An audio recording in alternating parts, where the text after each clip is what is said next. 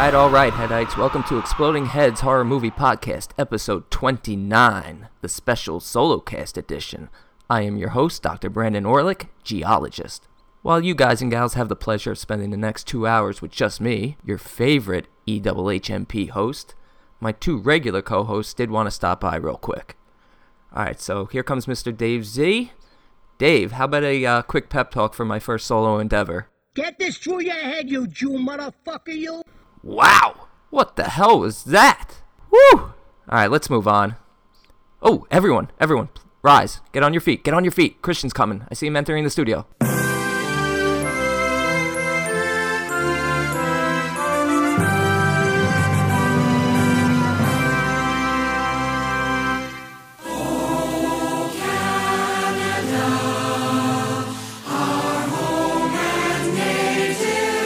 What'd you think of the welcome, see? Suck my Canadian balls!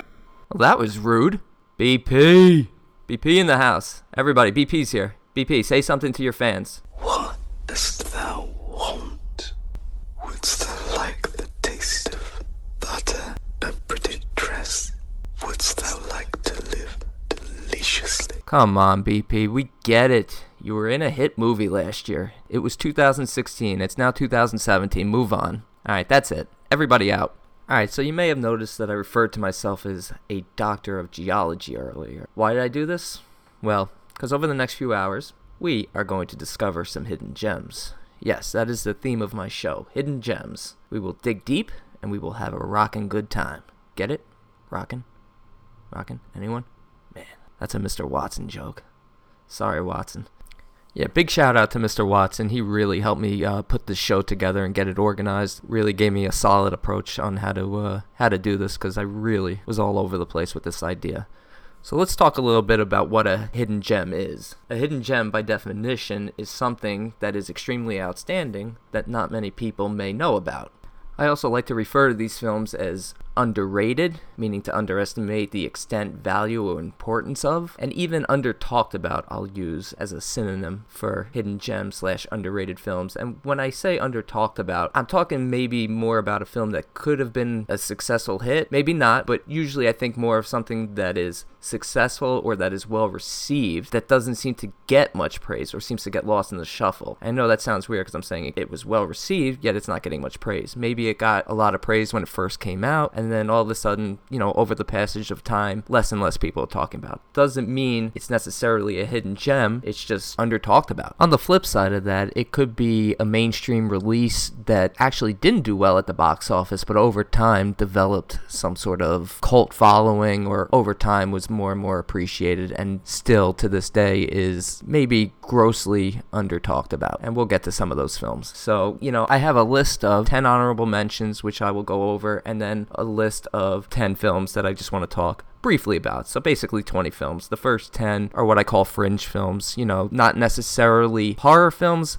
but definitely border on horror, more maybe crime, drama, thriller, mystery, films that should appeal to horror fans. And then my main 10 are strictly horror films. And I'll also go through the Facebook post, which I posted about 3-4 weeks ago, and we will go through some of the responses that people posted, and of course I will rattle off the many films that appear on the list and maybe talk a little bit about the ones that appear at the top of the list, especially the number one film. I think first what I'm going to do is I'm going to start off with my 10 honorable mentions, then we'll go into the Facebook post, and then I'll go into my 10 hidden gems. Now, these 20 films that I'm going to mention, along with the films that I mentioned from the Facebook post, are a fraction of films that can be considered underrated hidden gems. There are literally hundreds of films that I probably don't even know about, maybe even thousands, that I don't even know about, or haven't seen, or had no desire to see, that could be fantastic. So, in essence, there's a multitude of hidden gems out there, and probably a never-ending supply of them.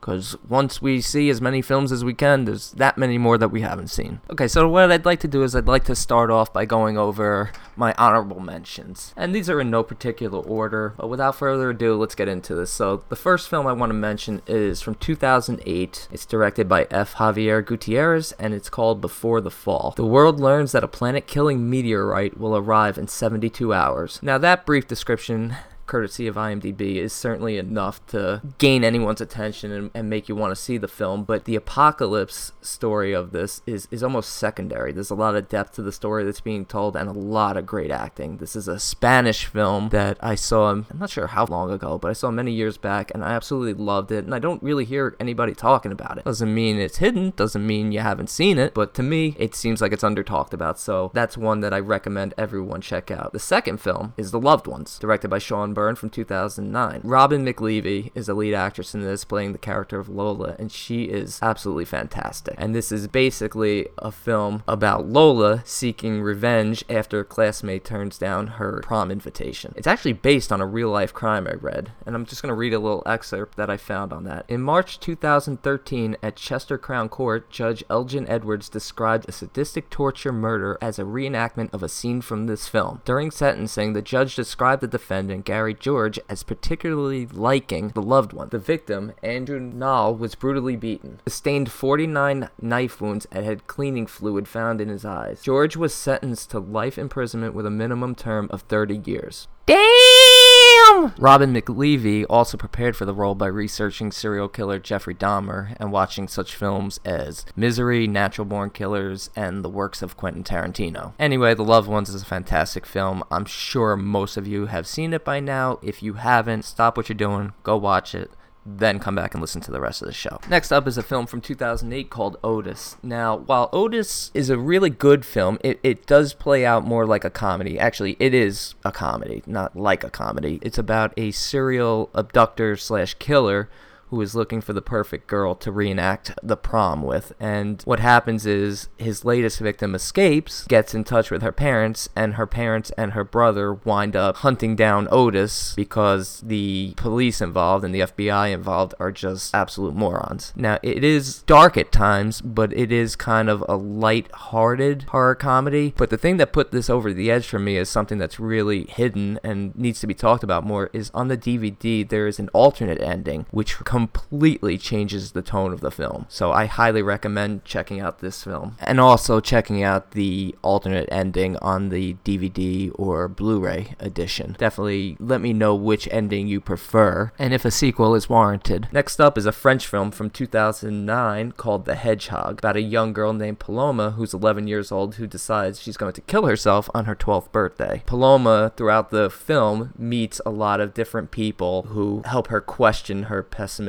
outlook on life. This is a great film, foreign film, obviously, it's French. I highly recommend it. One I was lucky enough to see a while back. Don't even know if it's in print, but if you can find it, get it, watch it, love it. Okay, next film on the list, and I believe this is the 5th honorable mention, is a film called Ben X. It's a Belgium and Netherlands film. So they're speaking, I believe, Flemish and Dutch, and it's from 2007. As an alternative to getting bullied at school, an autistic teenager retreats into the world of online role-playing games. Now, this is a brutal yet touching and sad film. Ben X is based on the novel Nothing Was All He Said by Nick Balthazar, who also directed the film. Ben, our lead character, is a boy who suffers from Asperger's syndrome. Now, the novel was inspired by the true story of a boy with autism who committed suicide because of bullying. So keep that in mind when watching this film. Definitely worth checking out, so I highly recommend Ben X. Next up, from Germany, 2008. A film called The Wave. A high school teacher's experiment to demonstrate to his students what life is like under a dictatorship spins horribly out of control when he forms a social unit with a life of its own. High school teacher Rainer Wegner is forced to teach a class on autocracy despite being an anarchist. When his students, third generation after the Second World War, do not believe that a dictatorship could be established in modern Germany, that's when he starts this experiment to demonstrate just how easily the masses can be manipulated. I'm not even going to go into this one. Check it out if you haven't. It's fantastic. Alright, moving on.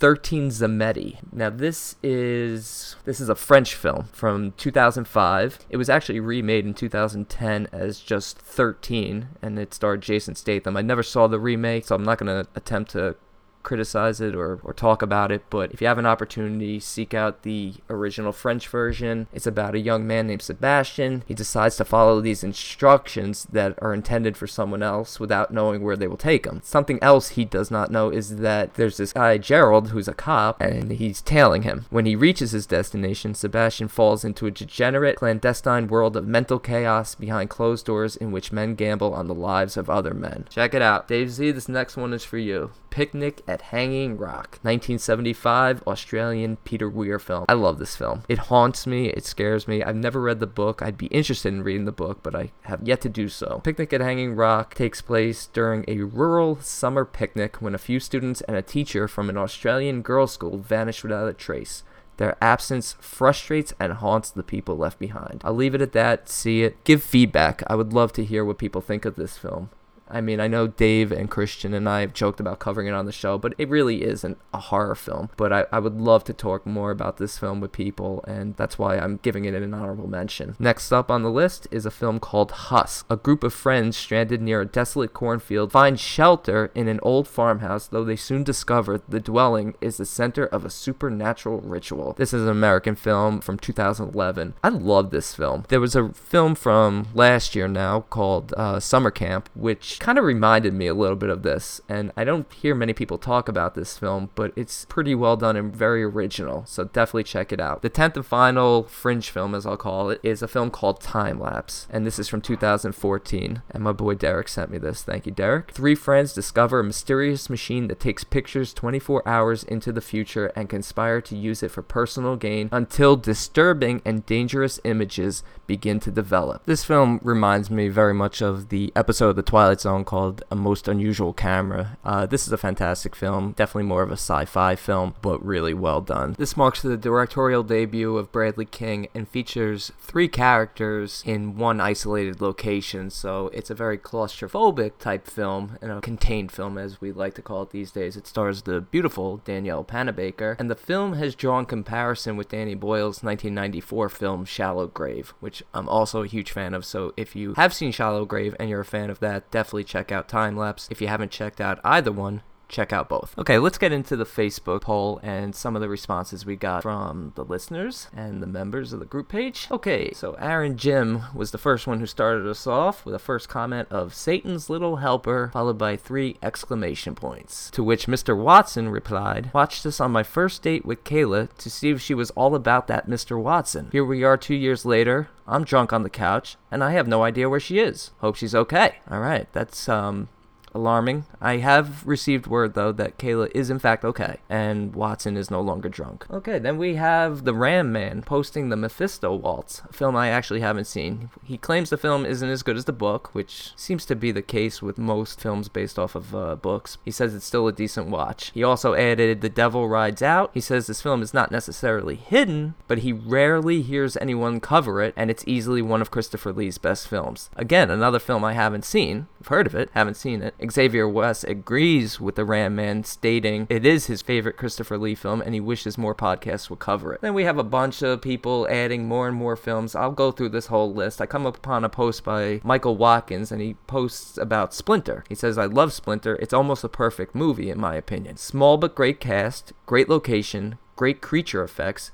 genuine tension, not too long, not too short. I can't think of anything to dislike about it. This is a film I can't tell you how long I've been putting off watching. Not for any particular reason, I just haven't gotten to watch it yet, so probably very soon. Then we have Sam Edwards, who posts Pin. He says it's not a movie that's often discussed, it's an awesome film. I agree with him. Pin often comes up in conversations when I'm talking with buddies of mine about underrated horror films, so it's probably the most mentioned underrated horror film that I've heard, yet it's still underrated because it's not talked about enough. Amanda W. I added Spring. I didn't hear anything about it, saw it pop up on Amazon Prime one day and checked it out. Great acting and just a good story. I found this post amusing because Spring was actually my #1 film of 2015, and that's a perfect example of a film that I gave such high praise to. Granted, I'm not, a famous critic or anything, but I gave high praise to, was all about this film, and yet here we are 1+ years later, and it sort of got lost in the shuffle and popped up on an underrated, underappreciated hidden gem list. list. So thank you, Amanda W. If any of you haven't seen this film, check it out. It's phenomenal. I loved it. That's why I chose it as my number 1. Moving on down the list, Jonathan Watkins added Dario Argento's Sleepless, which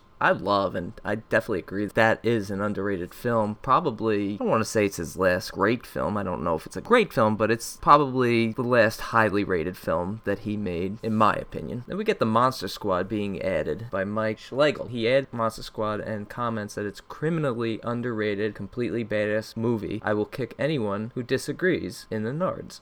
Wolfman's got nards. To which Michael Watkins replied, I don't agree that it's underrated. I think pretty much everyone recognizes how awesome Monster Squad is. Well, except my nephew. I was all excited to show him the movie, and they had already played it at his daycare, but he likes Bubble Guppies, so what the hell does he know?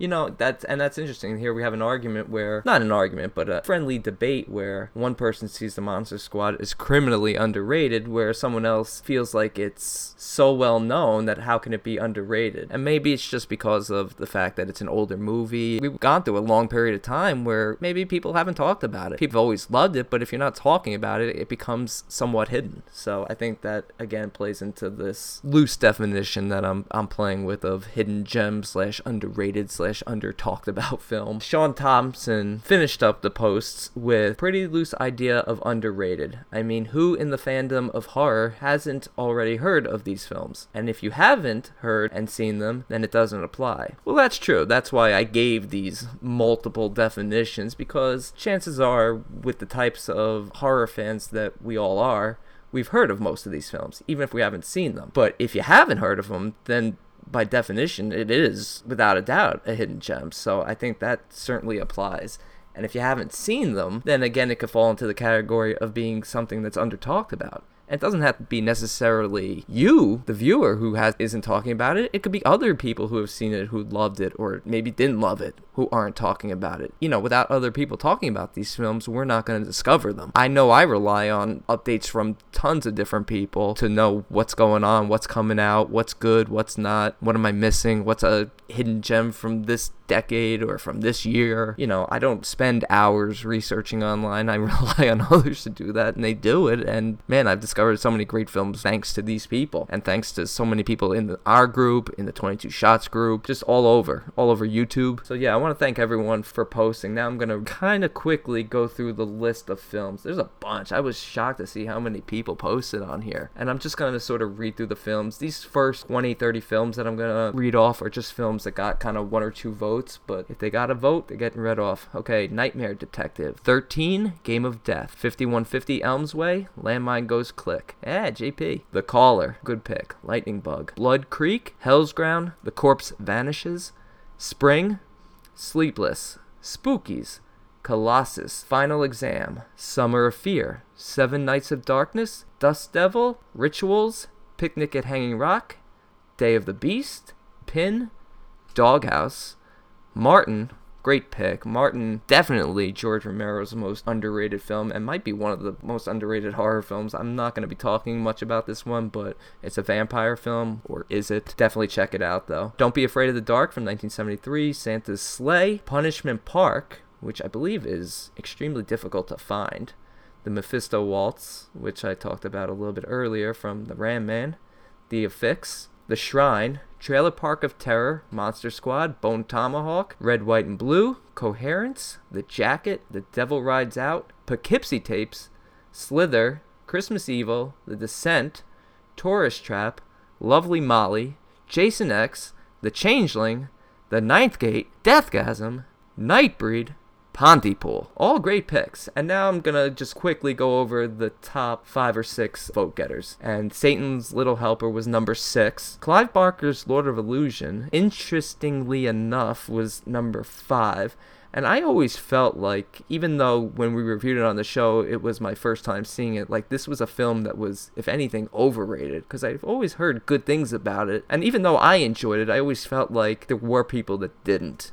Or didn't think as highly as the majority did. But it shows up at number 5 on the underrated list. Triangle. That's a psychological mindfuck. A great film. Takes place on a boat. That's for you, Moods. Cube. Cube is an excellent movie to show up on this list at number 3. You know, I think when I first saw this film, I thought of it as an okay film. I enjoyed it, but I think it's really gained this sort of status as time has gone on as sort of like a great sci-fi / horror film, and it wasn't necessarily received that way when it first came out. Splinter got the second most votes, and like I said, I still haven't seen Splinter. I'm certainly going to very soon. And the number 1 vote getter with 31 votes, Frailty. Now, Frailty was Bill Paxton's directorial debut, starring Bill Paxton and Matthew McConaughey and Powers Booth, and it's a phenomenal film. I always thought highly of this film from the first time I saw it when it came out, so I never viewed it as an underrated film. The fact that so many people do is interesting. I guess, you know, people discovered it later on, so in that sense, if somebody's first discovering this film now, it would be the definition of a hidden gem. For me, I saw it when it first came out, so I've always loved it, and I guess in a way, it's my fault for not getting the word out there enough that Frailty is a phenomenal film that everyone should see. So I'm going to do that. Frailty is a phenomenal film. Everyone should see it. Go out and buy it. Just do it. Do it! Just do it!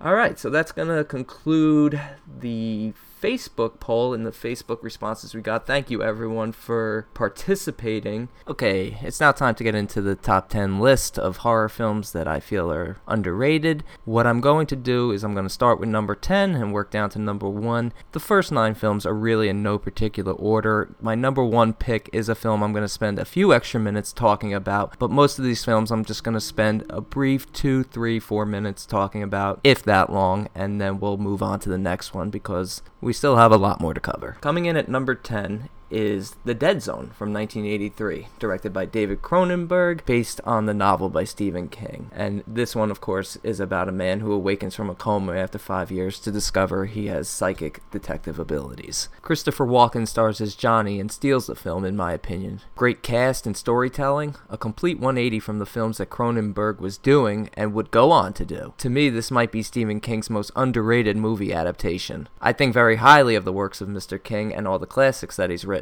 and The Dead Zone, to me, deserves to be considered in the same vein as The Shining when it comes to King's works, and Cronenberg's earlier and later classics that would follow. I love a story with real character depth that holds up even in today's age. The story is scary, heartbreaking, and completely relevant to the world we live in. A TV series of The Dead Zone starring Anthony Michael Hall was eventually done and was actually really quite entertaining, but never really captured the darkness that the original film does. I mean, this is a downbeat, depressing film. Man, with everything going on in today's society, is it ever relevant? I mean, it's creepy how we can watch this film and feel like we're watching something that might have been made as a social commentary on the world we live in today. So coming in at number 10, that was The Dead Zone. Coming in at number 9, we have The Carrier from 1988. Let me read you a quick description from the Bee on this one.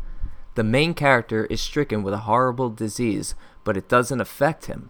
It spreads to every inanimate object that he touches, and then if another person touches the object, they are dissolved into it. No one knows that Jake is the carrier except him. This brings about the red objects that specify every object that he has touched, as discovered by the community with cats. They use cats to test inanimate objects for the disease, and they cover themselves in garbage bags to protect themselves. Now that's a crazy description, but a fitting description, because this film is bonkers and plays on religious fanaticism versus scientific rationale. It's a community in crisis that becomes divided, and war breaks out. It's a cult film worth seeking out and definitely worth checking out. It's a very low budget film, but possesses so much charm. I actually discovered this film doing my 100 Obscure Horror Movie Challenge. If it wasn't for that list, I never would have even known about this film, let alone seen it and discovered this odd gems. I had to seek out an old VHS copy off of eBay. This was very tough to come by. I'm not even sure if it has a DVD release. It might have one from Code Red. Don't take my word for that. Look into it. I bought an old used VHS copy on eBay that I found for cheap, but even a lot of the VHSs were going for insane prices. Do what you have to do to seek it out. I actually gave away the VHS copy to a friend to check out, so hopefully she enjoyed it as much as I did. Alright, coming in at number 8, from 1985, Hard Rock Zombies. A hard rock band travels to a tiny remote town to perform. Inhabited by hicks, rubes, werewolves, murderous dwarfs, sex perverts, and Hitler, the town is a strange place, but that doesn't stop the band's lead singer from falling in love with a local girl named Cassie. After Nazi sex perverts killed the band to satisfy their lust, Cassie calls on the rockers back from the grave to save her, the town, and maybe even the world. Alright, now that description there should have you running to find this film and check it out. This was originally meant to only be about a 20-minute long film and used as the feature movie in American Drive-In from 1985, which is a film by the same director. But at some point during the production, the decision was made to invest more money and come out with 2 full-length feature films instead of just 1. This is the definition of a WTF film. Again, it's one I discovered on my 100 obscure horror movie list, and I'm so thankful that I did because I fell in love with it instantly. The soundtrack gets embedded in your mind, and the images displayed are certainly going nowhere anytime soon. For those who have seen it, let me just say, self-devouring midget. And for those of you who haven't seen it, let me add, self-devouring midget. That's right, you heard me. Self-devouring midget. That's enough said.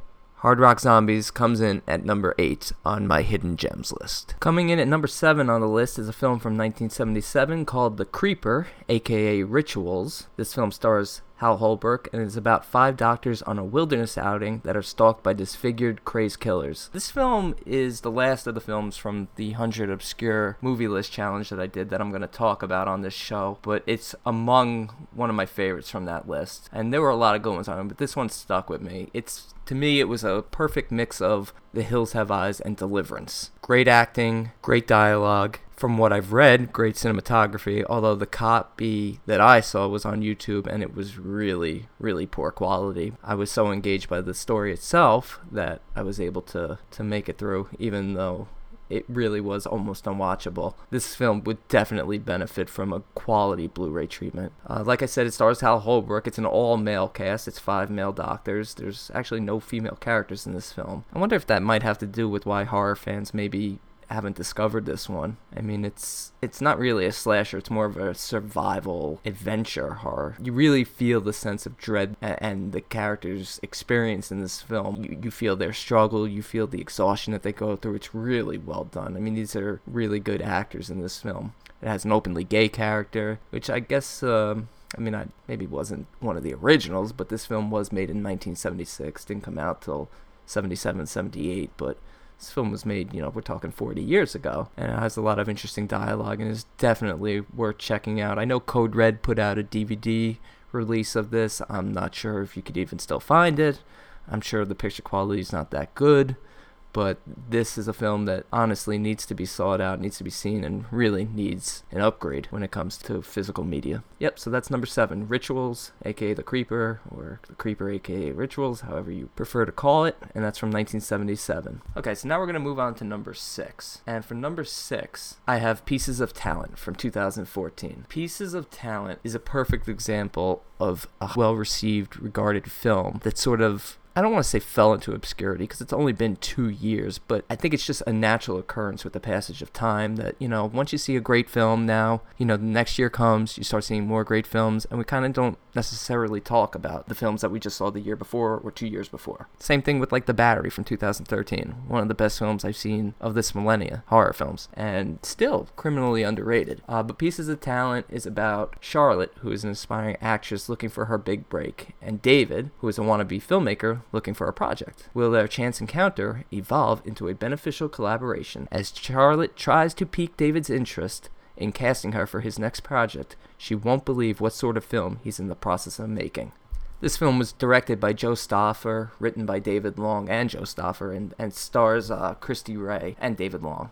Christy Ray did a phenomenal job in the lead here as Charlotte. What a wonderful film, and I know Joe Stauffer had planned to do a sequel, but really got screwed over. I remember he posted a YouTube video or a Facebook message talking about the negative experience he had with trying to get funding going for the sequel, and it's unfortunate because he's a talented writer, director, and a sequel to this would have been really well received from all fans of the first one. I mean, I'm a huge fan of it. It made my top 10. It was my, I believe, number 7 of 2014, maybe number 6.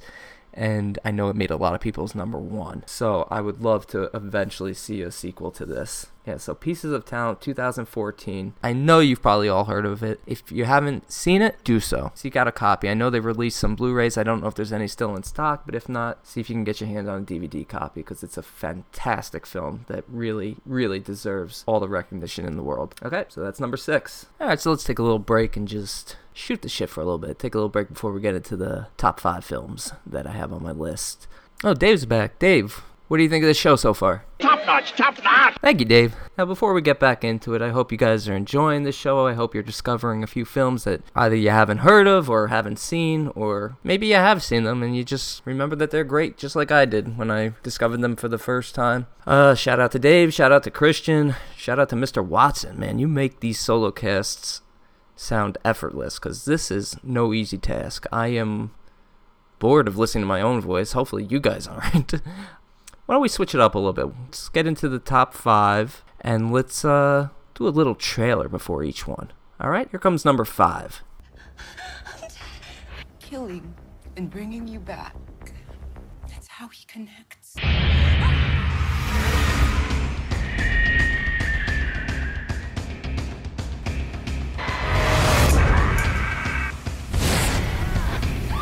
Come back to me!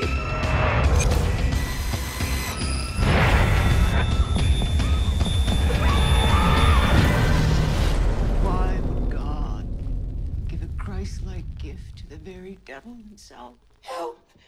Alright, what you just heard was a condensed version of the trailer for the 2014 film Come Back to Me, directed by Paul Layden and based on the book called The Resurrectionist.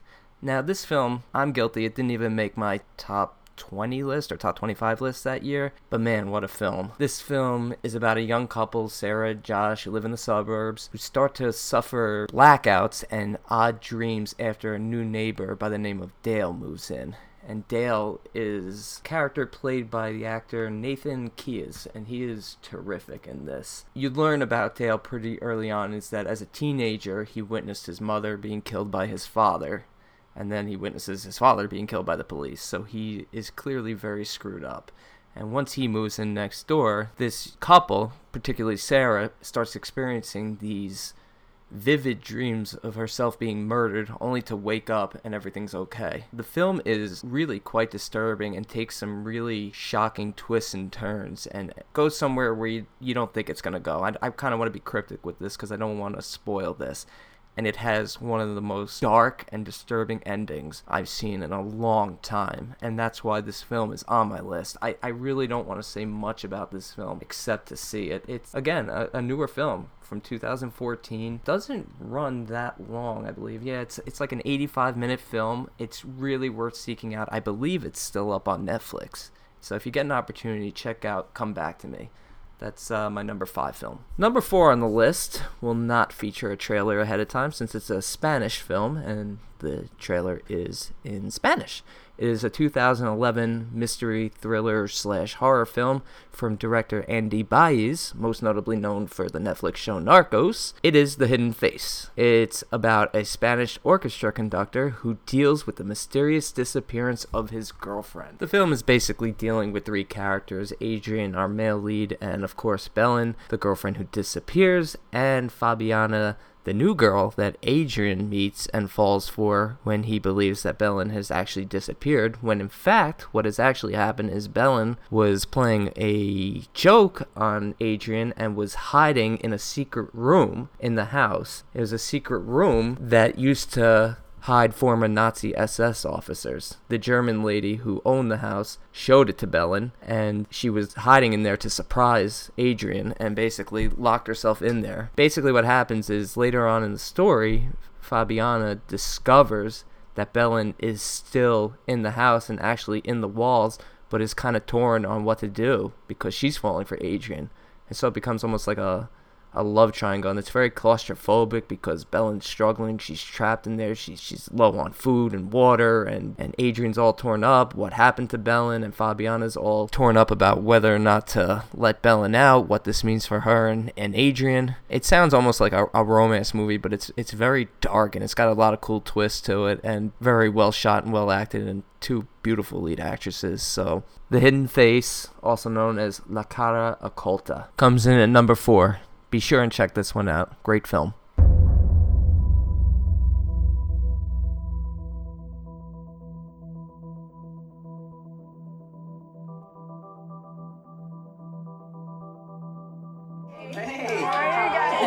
Amir's bringing Laurie to dinner. Amir's a total jackass.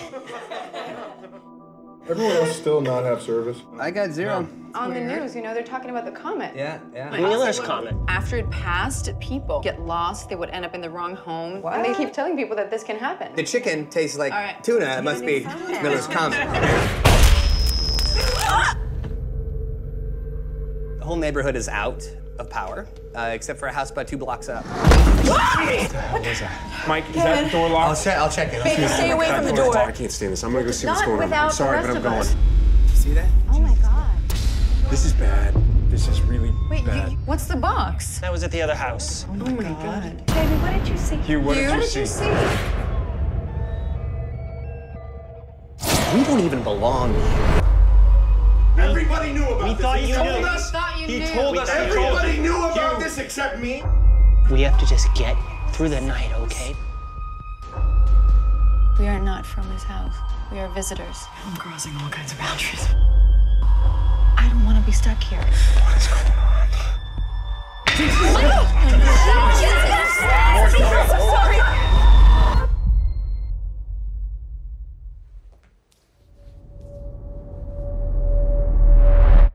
When you say star.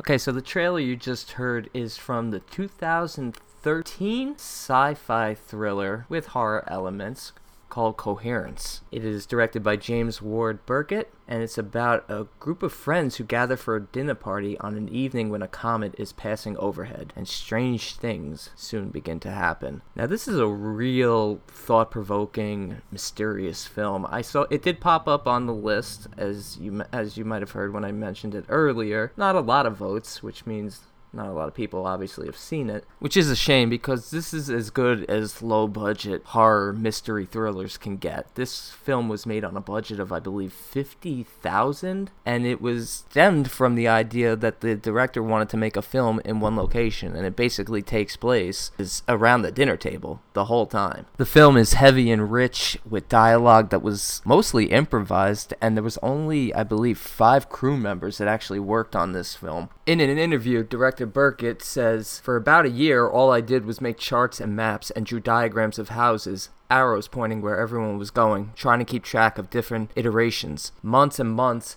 of tracking fractured realities, looking up what actual scientists believe about the nature of reality, Schrodinger's cat and all that. It was research, but despite all the graphs and charts, I think our whole idea was that it has to be character-based. We want the logic of our internal rules to be sound, and we wanted it to be something people could watch 12 times and still discover a new layer." Yeah, so basically, this is a complicated film with a lot of depth. For me to sit here and try to explain it and get into it wouldn't do it justice at all. It would be a great film to cover on the podcast regularly, but I would need Christian and Dave with me to bounce ideas off of. I don't really want to go much into the film itself because the less you know about this, the better. But it was shot in a really short period of time. I believe it was only a couple of weeks that it was shot in. I believe it was shot in the director's own house. So really a terrific film. If you've seen it, speak up about it because more people need to see this film. I think it's available on DVD. I'm not sure if it has a Blu-ray release, but definitely check out Coherence from 2013. That was number 3. Coming up is the number 2. Only the sweet ones. Only the young ones will do.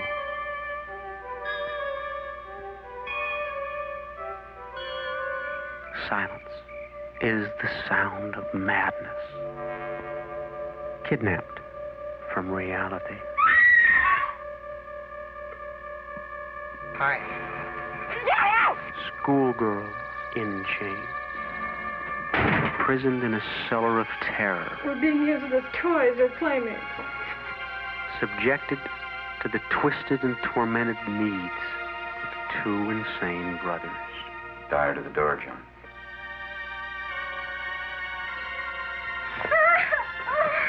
Don't you move. Don't you move. There is no escape.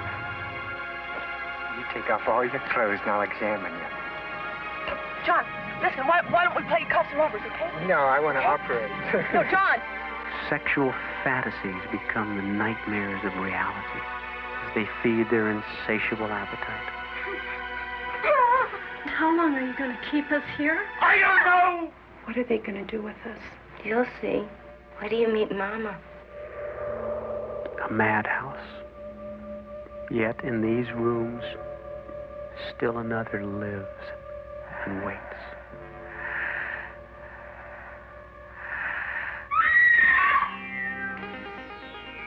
Let me go, Frank. Don't make me go back to the cellar, Frank. I promise. No! Mother's going to keep you in the cellar. Don't you think it's about time I met your mother?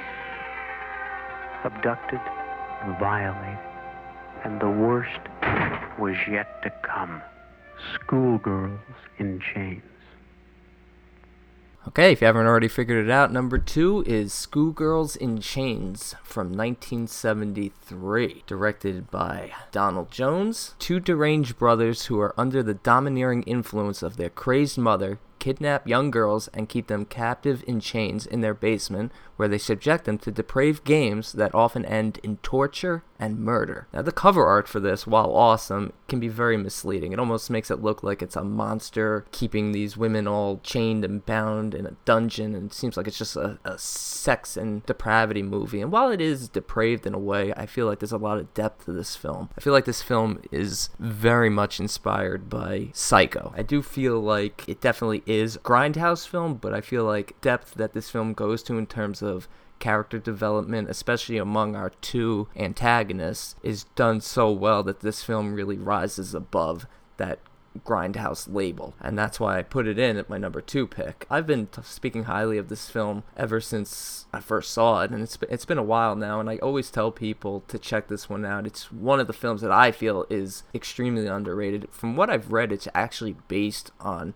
an actual incident. I believe it was just a missing girl whose car was found abandoned. I know that sounds weird because then they make up this whole story afterwards, because that's how the film starts. You know, they really just, I guess, went with that basic idea and created a whole story of what might have happened, and this is what they came up with. And it is depraved and disturbing and tough to watch at times, but it's also heartbreaking and tough to watch at times. Without saying too much, the mother character is critical in ultimately why this story takes place, and it's really very Psycho-esque and very heartbreaking. So yeah, Schoolgirls in Chains, and that came out in 1973. Has a pretty decent rating on IMDb, 5.3. Runs about an hour and 20 minutes long. Not a long film at all. I believe these were mostly theater and stage actors and actresses that were used. I mean, there were some names, I believe, in this, but I think it was mostly local actors used. Yep, low budget, $45,000 budget. The film debut of Mary Lynn Ross, it says here. Yeah, there's really not much on this film in terms of details. I actually haven't explored if the DVD I own has any special features. Probably should have done that before the show. Oh well, you don't want to hear me ramble on about this too long. All I'll say is check it out. It's a very misleading title and cover art in the sense that you feel that it's just a big sleaze fest, when in fact it is sleazy, but there's depth to the story. So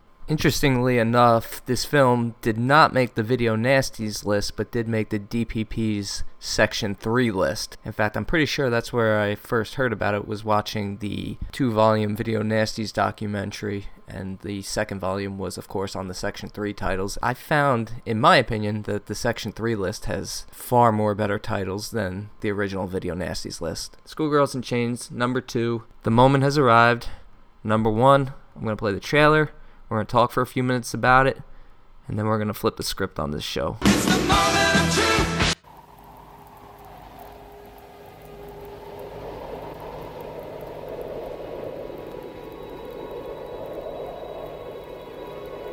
Captain Cutcho.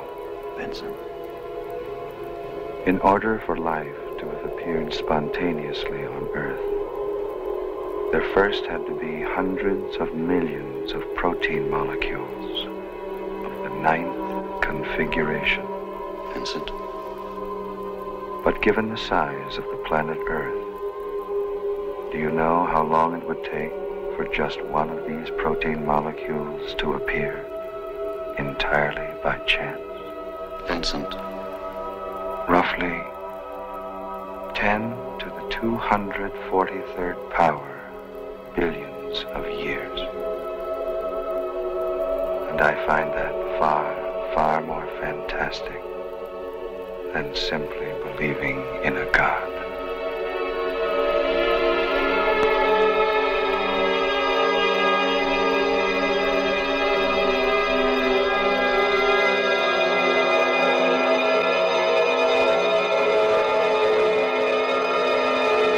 What are you?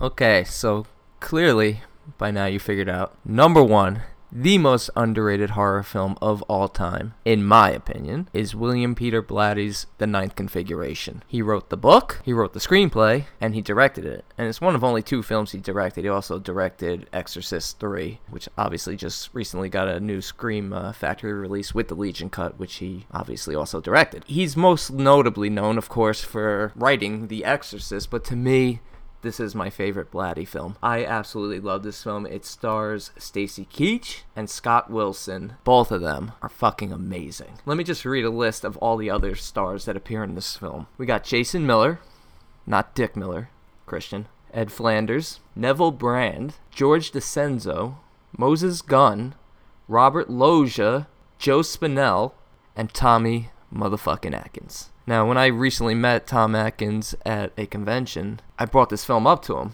and he looked at me like I was crazy. I guess nobody ever brings this film up to him, so it's even a hidden gem for him. And he talked with me a while about it, and about the filming of it, and how crazy it was. They shot in Budapest, and he was telling me some crazy stories. The original lead actors were fired for destroying the hotel room. It was chaos, but ultimately, it led to Stacy Keach being brought in, and Scott Wilson being brought in. They are the main bright spots of the film. They are a majority of the film. The story really revolves around their relationship. The film is about a new commanding officer, who's played by Stacy Keach, arriving at a remote castle serving as an insane asylum for crazy and AWOL U.S. Army soldiers, where he attempts to rehabilitate them by allowing them to live out their fantasies.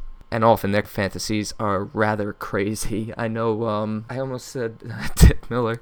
Jason Miller's character is putting on a performance of Hamlet using only dogs. Like, it's absolutely batshit. But Scott Wilson is an astronaut who's lost his way, lost all faith in God, doesn't even believe in God, and there's a lot of heavy dialogue between him and Stacy Keach's character, and it's really driven by their performances, and it's nice to see guys like Robert Loggia and Joe Spinell and Tom Atkins, Neville Brand, all these other guys show up, and it's a horror fan's dream cast, is what it is. Seeing all these amazing actors come together to make such an amazing film. This film has a really horrific scene that takes place in a bar towards the end of the film, but it relies very heavily on surreal and nightmarish imagery and flashbacks of war, perils and dangers and the loss that people suffered during war. And it's a very dialogue-heavy film, dialogue-driven film, and just some great performances in here with a lot of twists in it. And it's like every other film on this list, like any film really. It's best to go in not knowing much. Now, I would recommend buying this film and watching it with subtitles, because there's so much dialogue going on that sometimes you miss something. It's got a lot of comedy in it, but it's also got a lot of depth into it. I adore this film. This is one of my favorite films, period, let alone my favorite underrated film, and I rarely ever hear anyone talk about it. I know Scott Wilson will be making an appearance at Monster Mania in March. I will be going down there to meet him, to hopefully get him to sign a 9th Configuration poster, and now I've mentioned conventions twice in the last minute or so I'm going to stop talking about that. Hint, hint. Just kidding. Christian and Dave will get that little inside joke.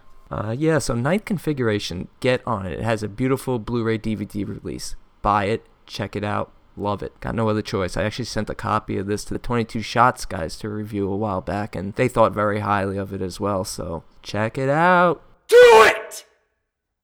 Just Do it! That's gonna do it. While my original intent was to break down each of these films I had chosen into a little bit more detail, ultimately what happened was I picked too many. 20 was a lot to pick. Then we had the Facebook response, which was overwhelmingly successful. Thank you again to everyone who participated.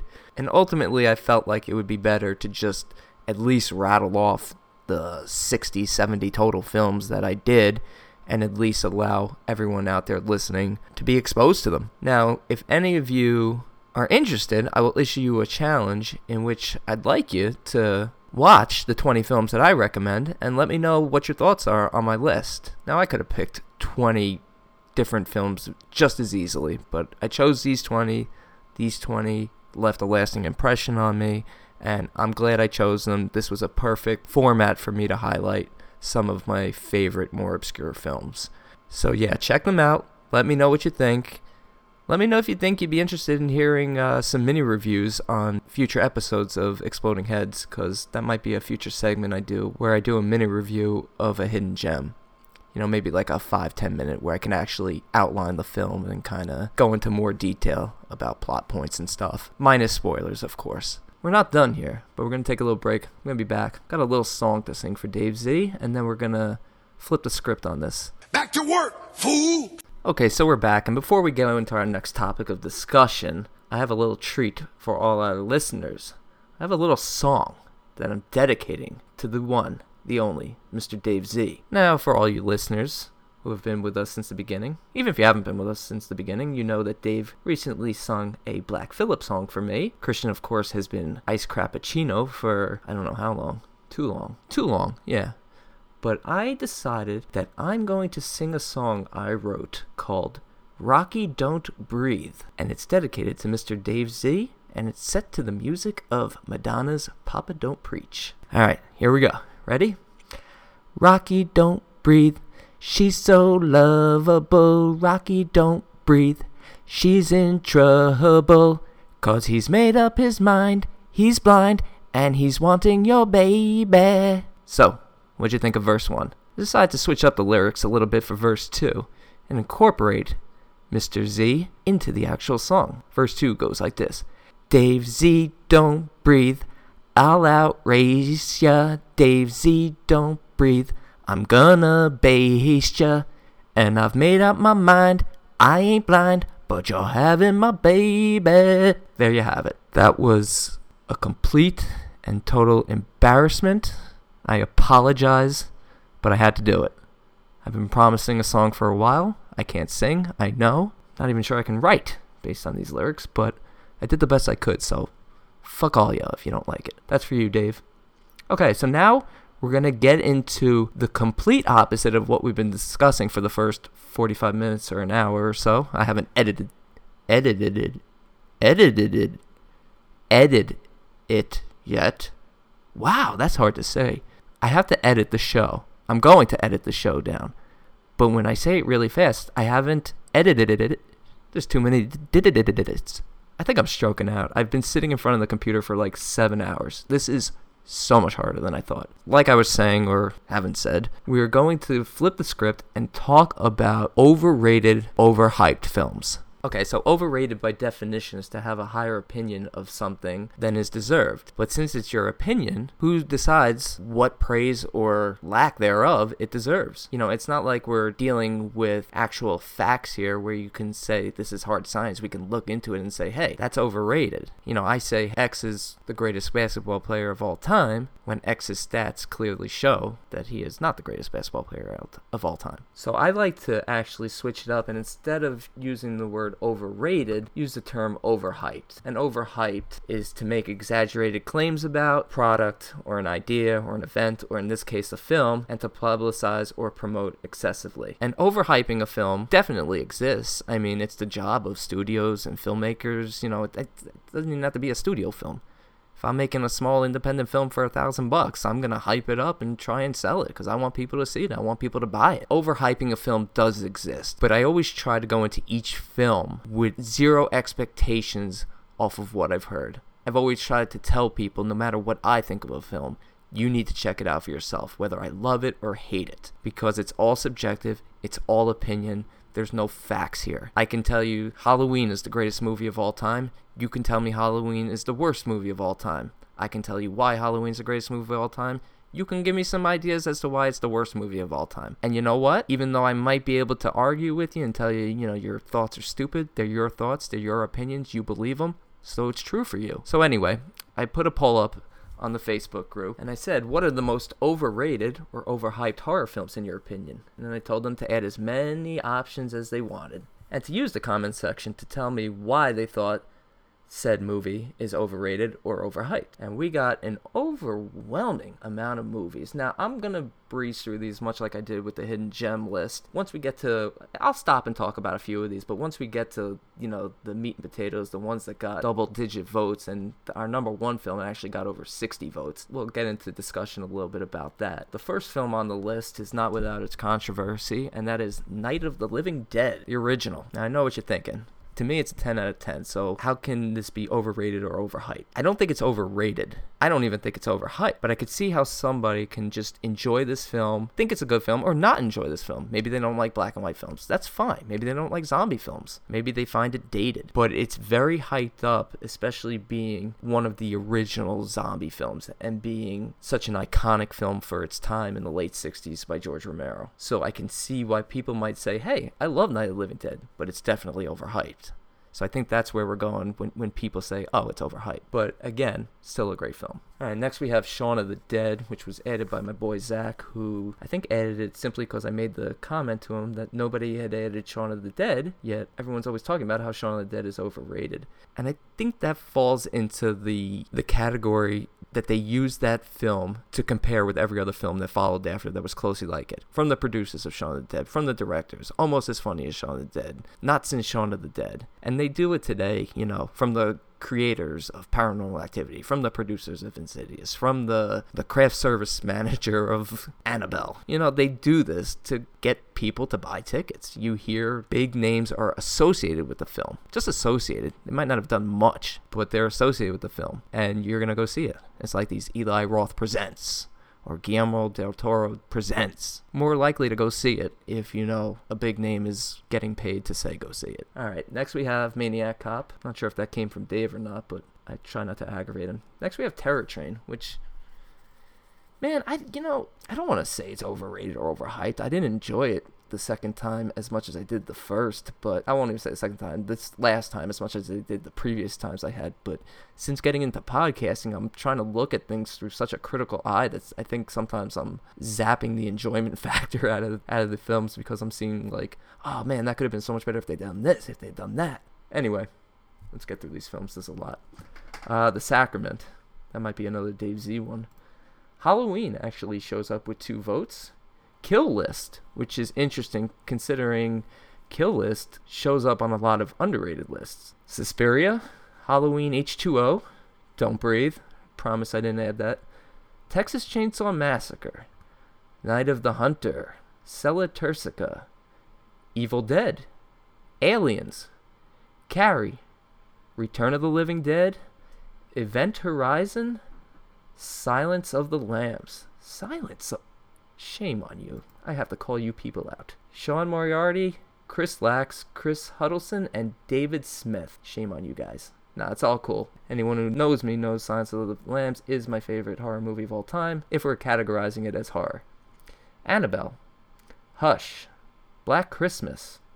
Hey, I see Dave's vote in there. Dave's vote is definitely in there. Poltergeist, Let the Right One In, the original Hills Have Eyes, Army of Darkness, Hellraiser. That's an interesting one because we're going to be covering the Hellraiser trilogy, the first 3 films, on episode 30. And as much as I still won't commit to saying overrated, this has always been a franchise that I haven't enjoyed as much as others have. Maybe I'm just scared to say I feel a film is overrated because I don't want to give it that label. But I'm looking forward to rewatching these films and giving my thoughts on them now because it's been a while since I've watched them. I've just never been the biggest fan of the Hellraiser series. There's a few good ones sprinkled in there. Obviously, the first 2 are the best ones. To watch them again for review purposes will be interesting to see where ratings come in.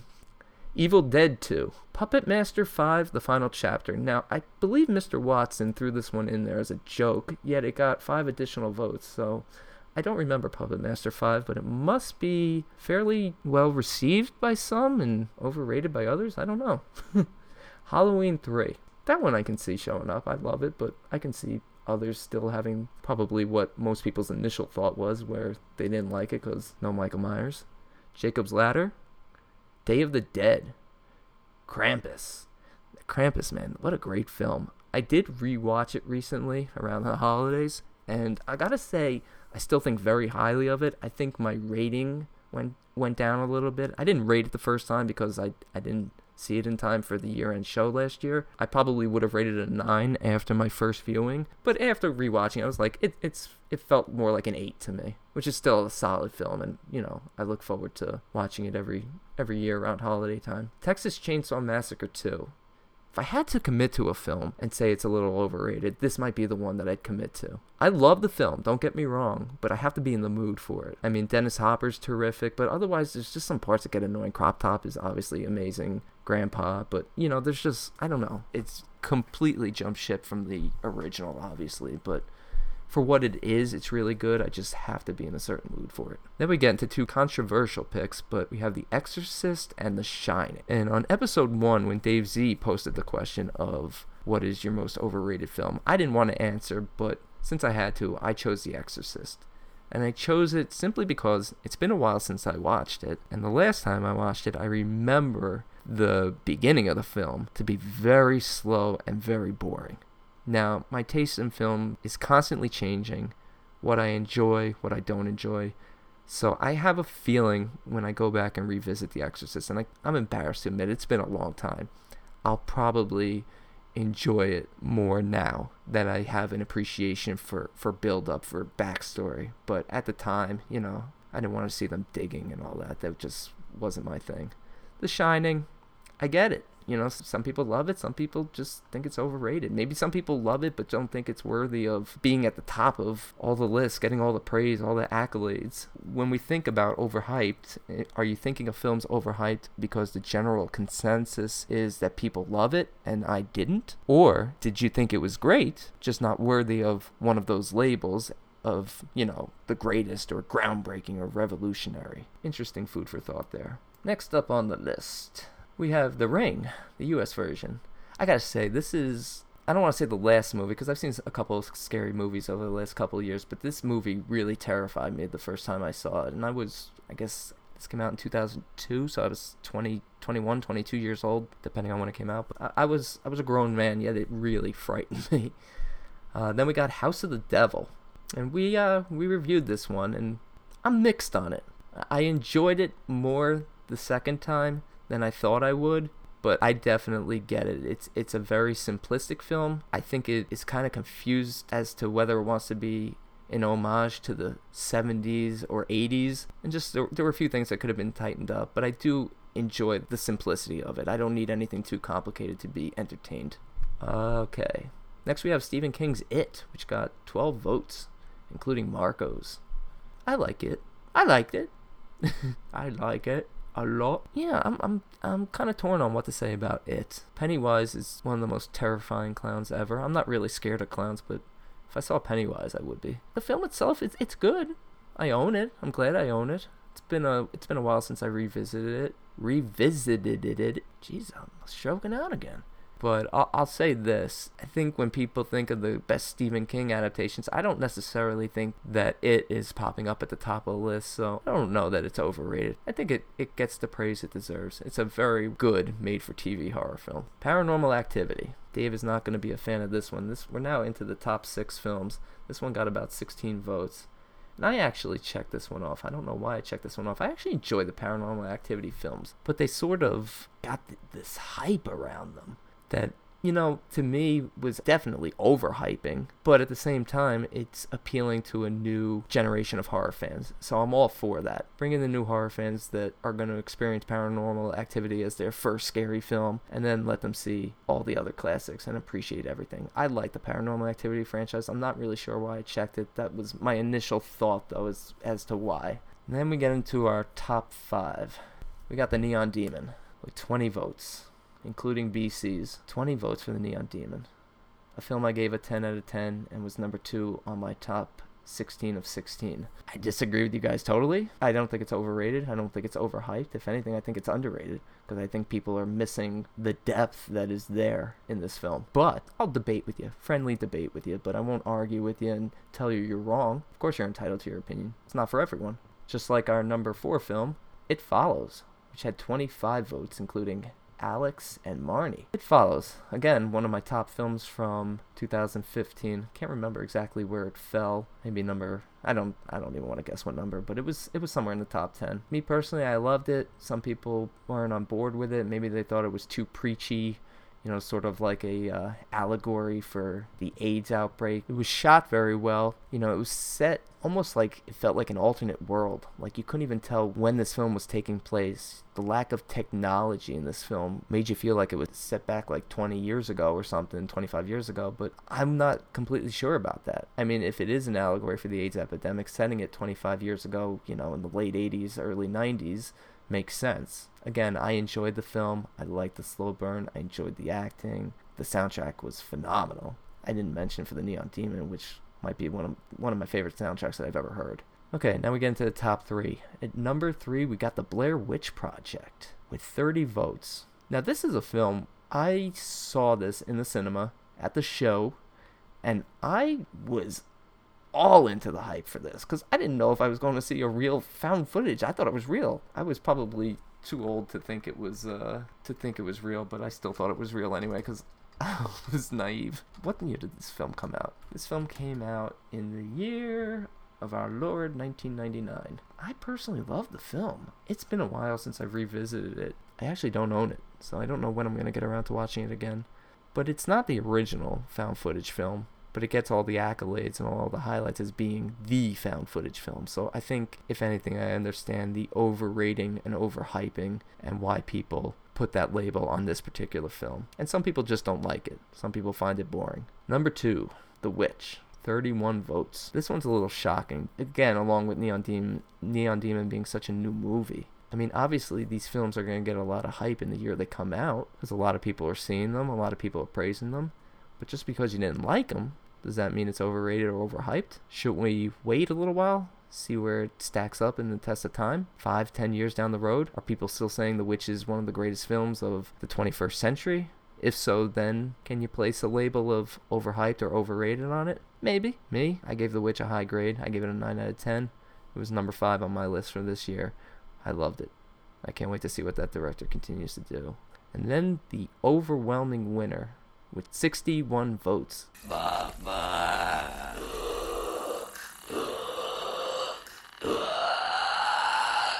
Babadook. And The Babadook was very hyped up, advertised and promoted, had a big theatrical release, but what The Babadook did that I think got it the title, at least in our poll, as the most overrated or most overhyped film, was present a trailer and present the story that you were going to see in a very misleading way. I think people thought they were going to see a monster film. Maybe some even thought a creature feature when this was very much a psychological horror film. And, without getting into spoilers, if any of you haven't seen it, that's one of my favorite subgenres of film is psychological horror, which is why The Invitation was my number 1 film of the year. So The Babadook, again, also right up there as one of my favorite films of the last, when did that come out, 2014, the last 3 years. I loved it, but I get it. People were misled. You saw the trailer, you're like, oh, this is going to be scary. There's a monster. It's tormenting a mother and child. There's nothing more scarier than a mother trying to protect a child, and the whole story is completely different from what you're seeing being presented in the trailer. So I get it. I can't commit to it. Like I said, Texas Chainsaw Massacre 2, The Exorcist, and Hellraiser would be my 3 picks. And the Hellraiser would be like the franchise. Would be my 3 picks of films that I would consider overrated if I had to commit. Only because I have to be in a mood to watch them, and I don't necessarily think as highly as I do of them as others. So, we'll see. Especially with Hellraiser coming up on episode 30. Black Christmas, I get it. I'll argue it till the day I die. I love it. I think it's a masterpiece. I don't think it's a 10 out of 10, but I think it's certainly a solid 8.5, 9. It just really captures the atmosphere and the feel of Christmas horror really well. The whole issue with the killer, and I'm always looking for clues when I'm watching it. I haven't found anything yet, but I'll find something one day. Or come up with a way to explain why it makes sense the way it does. But until then, let's get into some of these comments. Alright, so Mr. Lloyd, our leader. Oh brother, I can see Dave Z's vote will probably be Black Christmas. This is a tough one. That was the first post. And yeah, he was right. Dave Z did put Black Christmas as one of his votes. Josh Brown, so many great underappreciated movies and maybe even more overrated ones. And then he remarks that he tossed up a bunch on the list that I just went over. Jason follows up with, It Follows was a masterpiece. And then we seem to have a backlash of people saying how much they disliked It Follows, followed by a bunch of people saying how much they loved It Follows, followed by Sam Edwards throwing in the comment, anyone who votes anything other than The Exorcist is wrong. So Sam evidently feels The Exorcist is overrated. Jason Lloyd, he's back here again. Day of the Dead has some of the great gore, but it's far inferior to the previous two entries. The characters weren't as well developed, and the island scene where the Jamaican is giving his speech is snore-worthy. It's a great film, just shouldn't be put in the same class as Night and Dawn. I love Day, but I definitely feel like the first two are superior to it. I don't want to say Day's inferior, because I would rate these all really high. Like I said, I would give Night a 10, and these would probably be like 9 and 8, or 9.5 and 8.5, you know, like that's how highly I think of all three of those films. It's not a question of me feeling that it's overrated. I know George Romero is known to say that Day is actually his favorite of his original Dead trilogy. Doesn't seem to be the general consensus among horror fans. Oh, we got a tweet from Donald Trump posted by Dale Strom. Stupid witch film was very disappointing. Nearly empty theaters. Many people leaving halfway through. Sad. And then Chris Genro replied that Trump has finally said something sensible. I won't get into any of that. Hey, I commented everyone saying fantastic responses. Mr. Watson's having trouble seeing the post now, so he's commenting, why can I only see Day of the Dead in the poll? What am I doing wrong? Okay, Court Psyops. Court, I was very disappointed in The Witch the first time I watched it and actually said it wasn't horror to me. I have since watched it and will recant that. There were definitely things that were missing in the theater when I saw it versus the streaming version that put that film firmly in horror for me. So Court did a patented second view Dave move and completely changed his mind, and I think that's important with films, especially when we're talking about overrated or overhyped films. Give them a second chance and then we can decide. Jerry Herring said his piece on The Witch and still sticks by the statement that it's highly overrated. Okay. It Follows has been the most overhyped in my opinion, and it was dreadful. I didn't like it at all. That's our good buddy Neil Robson. I didn't say it. I love It Follows. He thought it was dreadful. Wayne Weissnant. I didn't get all the hype for it either. See, there, the hype affected. Maybe if Wayne had saw it, like, blind, like, didn't know about it, I wonder what his opinion of the film would have been. When I say blind, I'm of course talking about without any previous knowledge of. Not blind as in Stephen Lang and that dreadful, don't breathe. It's interesting because, you know, it was scheduled to get a direct VOD release, and I was excited to see it because I'd read a few decent things about it. Then all of a sudden they pull it because it's getting all this hype and they're going to put it in the theaters. And then I see it in the theaters and I loved it. My buddy who I saw it with liked it. You know, it was sort of, it was good. Where I was like really diving deep into the meaning and finding it very thought-provoking and very terrifying. Yeah, so that's my thought on It Follows. Matthew Tangent comments, the Neon Demon was beautiful, but that's really all it had going for it. I thought I would enjoy it as I usually dig art house weirdo flicks, but I'd rather just watch Black Swan again, which was a great movie. Not going to argue with that. Black Swan is a great movie. I love it. But I would recommend giving Neon Demon another watch. Definitely. Then Matthew goes on to say, the Babadook was good, but that kid was almost too obnoxious to bear. And I think this is what people are missing, is that his character was supposed to be like that.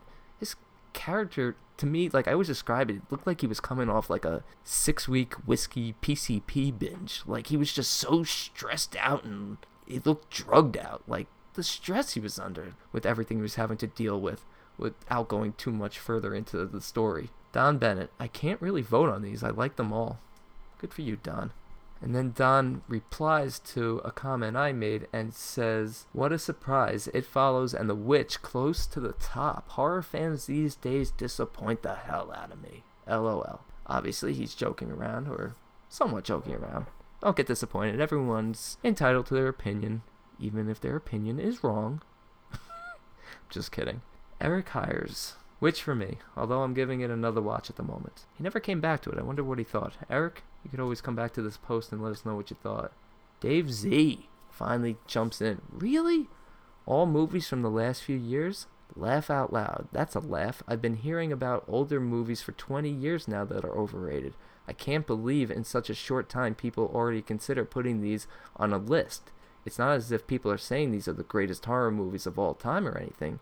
Crazy shit. Haha. I agree with them. I just because these are the popular hyped up films for the year, because we're all talking about them and trying to get word out and concoct lists for our year-end show and see as many films as we can, I feel like people are maybe taking the words of podcasters maybe a little too strong. The test of time is ultimately whether you can decide a film is overrated or not. Okay, let's continue on. Dale Strom is back. Just from looking at the list, The Witch immediately caught my eye because I remember thinking from the ad campaign that it looked awesome. Then the early reviews were glowing. I was psyched to see it. Then we actually went, it's not that the movie completely lacked any merit. It had some great ideas, and I like a slow burner, but this one was too slow. I actually had more fun at The Shallows, not long before that. As far as older movies go that people overrate, I would choose The Exorcist. It's a fine movie, but the way people place it on a pedestal above the likes of Psycho, Jaws, or Halloween is crazy to me. That's a fair way of putting it. I don't know do people put that film on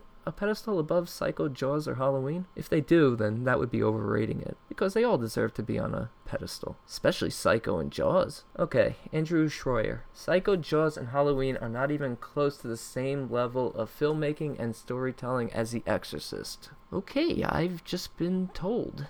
I've been served. You win, Mr. Schroyer. Don Lee, besides me, who thinks Halloween and Stephen King's It are overrated? Covers face from possible face punches. You got knocked the fuck out, man! It, yes. Halloween, you shut your filthy whore mouth, says Dale Strom. Shut your dirty whore mouth! Yeah, Jason then goes on to agree with it. Dale, that might have been the best comment. You shut your filthy whore mouth. But is Halloween overrated? What if Friday the 13th had come out in 1978 and Halloween had come out in 1980? Would Jason be the iconic mass killer with the whole family background story? Would Halloween be the cheaper version of what was to follow post Friday the 13th? Get what I'm saying? Is it held in such high regard because of its place and when it came out and what it did for the slasher genre, which is by far probably the most popular subgenre in the horror community? I mean, I still love Halloween. As a whole, I prefer the Friday franchise. I probably even prefer the Nightmare franchise. It's my least favorite franchise of the big three, Halloween. But Halloween 1 is, I would say, a near perfect film, so I do think it's deserving of its place. Then again, when people crap all over Bob Clark's Black Christmas, that annoys me, because that did come before Halloween, and I know it's more of a proto-slasher, and Halloween is the official slasher, and really was the first huge independent horror hit. Let's give Black Christmas its due. Let's see, what else we got here? Don Lee comments that this post is going to ruffle some feathers. Haha. Mr. Watson has stirred up a whole conversation around Puppet Master 5. Aaron West.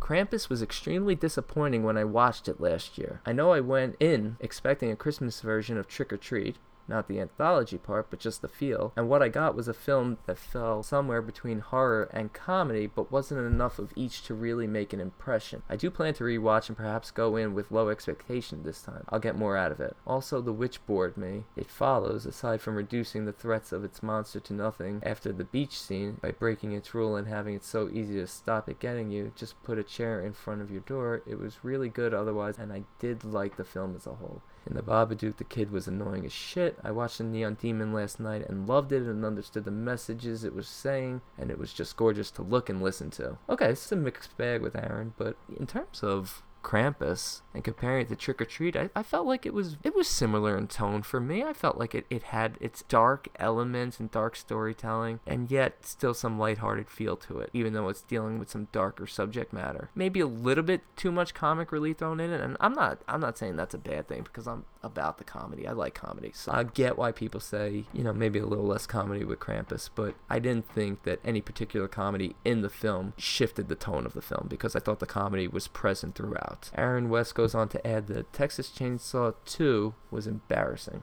to which Itai Guberman added, if it's not up there, you should add it. And then he replies, okay, I added it. It was a piece of garbage. Wow. Casey Bates. Mr. Bates. Master Bates. Mr. Bates. We'll stick with Mr. Bates. Read the comments just to see who added Puppet Master 5. Ha ha ha. Oh, Watson, you scallywag. James Caux, my Finnish friend. I added The Ring, the US version. There are a lot of weak points to that movie that I feel aren't always addressed. It's not a bad movie, it's just not as good as it's made out to be, in my humble opinion. Bill Castanelli, The Babadook, because I was expecting a movie about a monster which ate children. Instead, I got a psychological drama with one annoying as fuck kid. There you have it. Bill just confirmed what I was talking about before, that he was expecting a completely different movie. He then goes on to talk about House of the Devil, and because other than the one cool gunshot to the face, it was a tepid mess of a girl dancing around a house for a half hour and a very predictable ending. Plus the movie couldn't decide if it wanted to be an homage to the 80s or 70s. Okay, so again, my thoughts exactly on that with the homage part. I like the dancing part. She's cute, so I didn't mind watching her dance. I like the music and all that. The predictability, don't mind it. To each his own. BC is the man. Jerry Esposito replies, to say nothing of the plot stolen from The Wicker Man, sprinkled with Rosemary's Baby. Bill replies, exactly what both me and the wife said when we watched it. Stolen from Wicker Man and Rosemary's Babies. Now,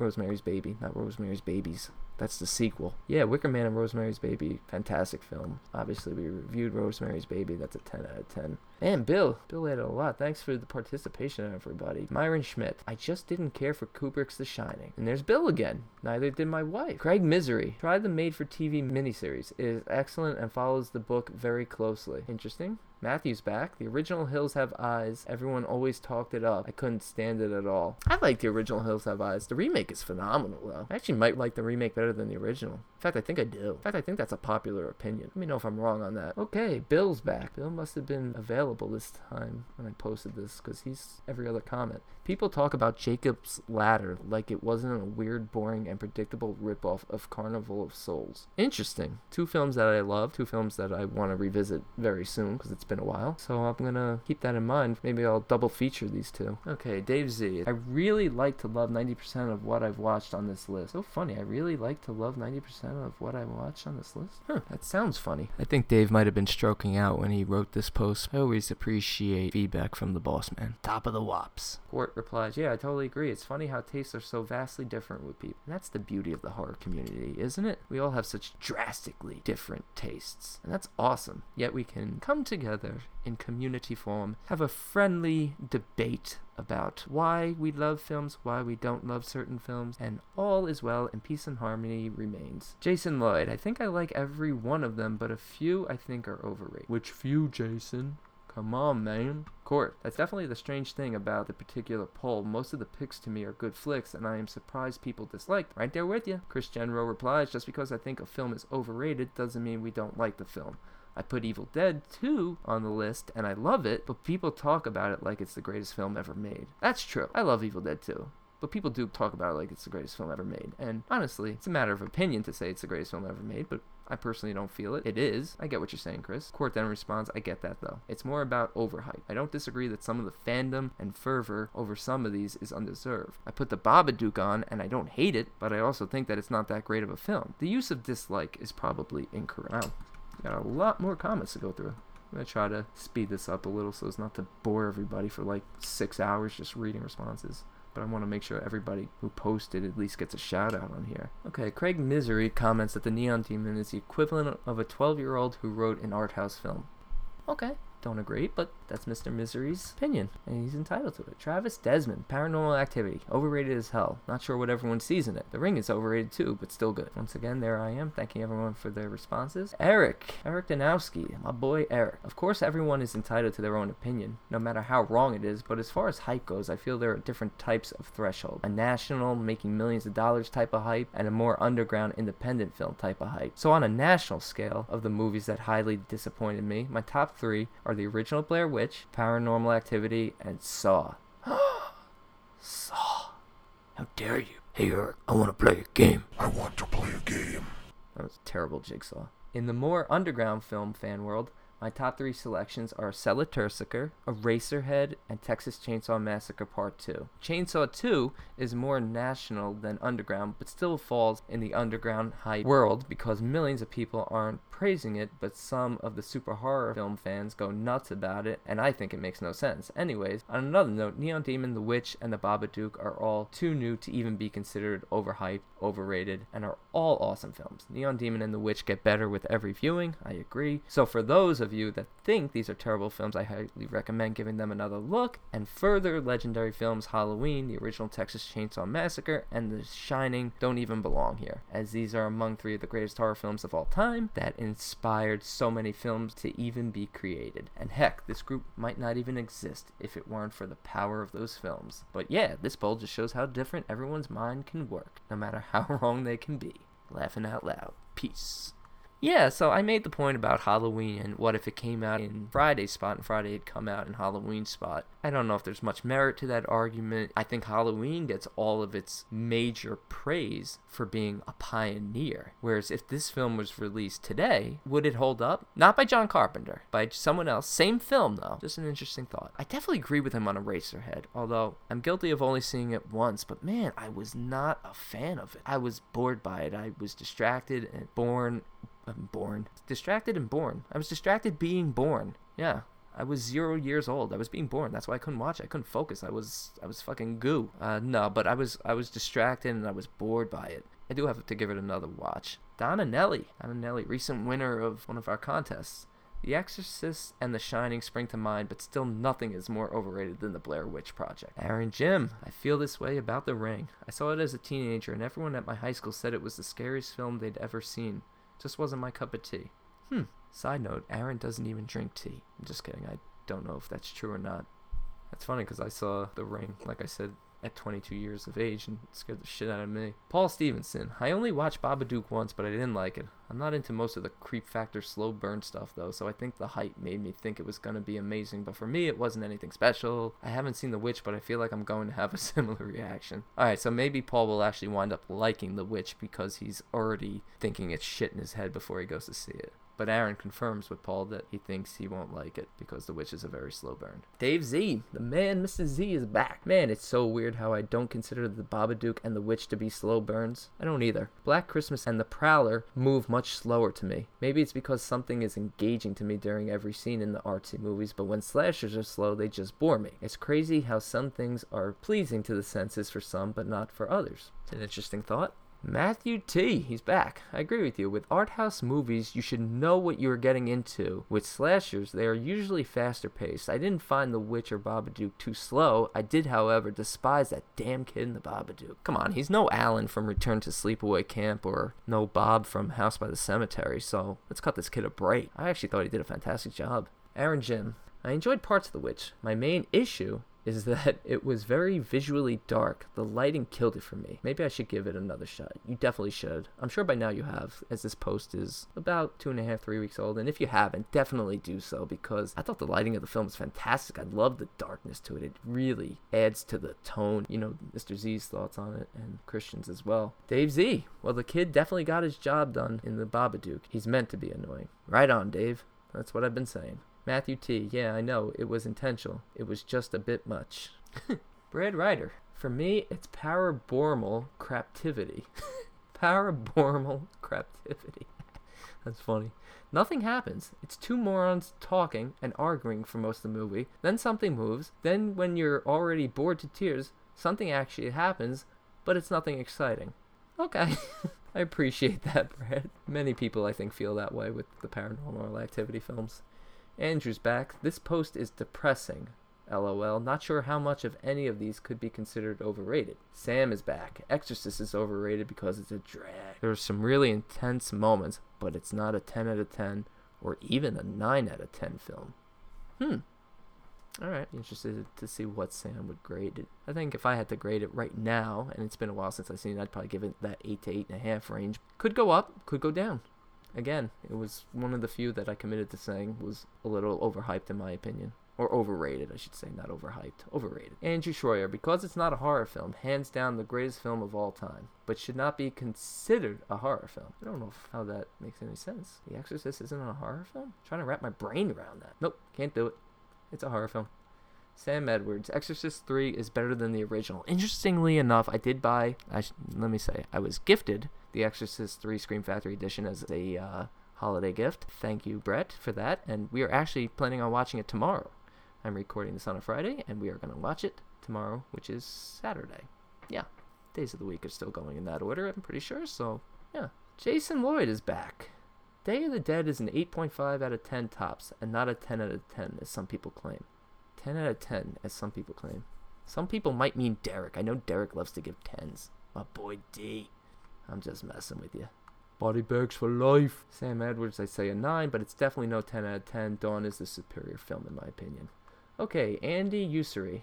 I added H2O. I thought it was trying too hard to be a Scream clone, and I didn't like Michael's look. You can see his eyes through the mask. And LL Cool J's humor fell flat. I always thought the ladies loved Cool James. Ryan Bratton. I don't care for any Halloween movie past 3. Yeah, I think a lot of people feel that way. Don Bennett. Take that, you haters of great horror. I added Don't Breathe. I didn't dislike the film. I was completely involved until the dog in the car scene, which took me out of it. It just went too Hollywood for me at that point. Wow. For Exploding Heads listeners, you know, Don't Breathe fell flat for Christian and I. Dave was very high on it. I don't think it's a terrible film. But again, it felt like a been there, done that. And, you know, when I say that, people say, well, what have you seen that's like it? And honestly, nothing really comes to mind, but it just didn't feel like it offered anything new to me or anything new and exciting for me. So, for me, it wasn't as great. But again, it was only a one-time watch. I will give it a second watch. Neil Lemoy, The Witch. Yawn.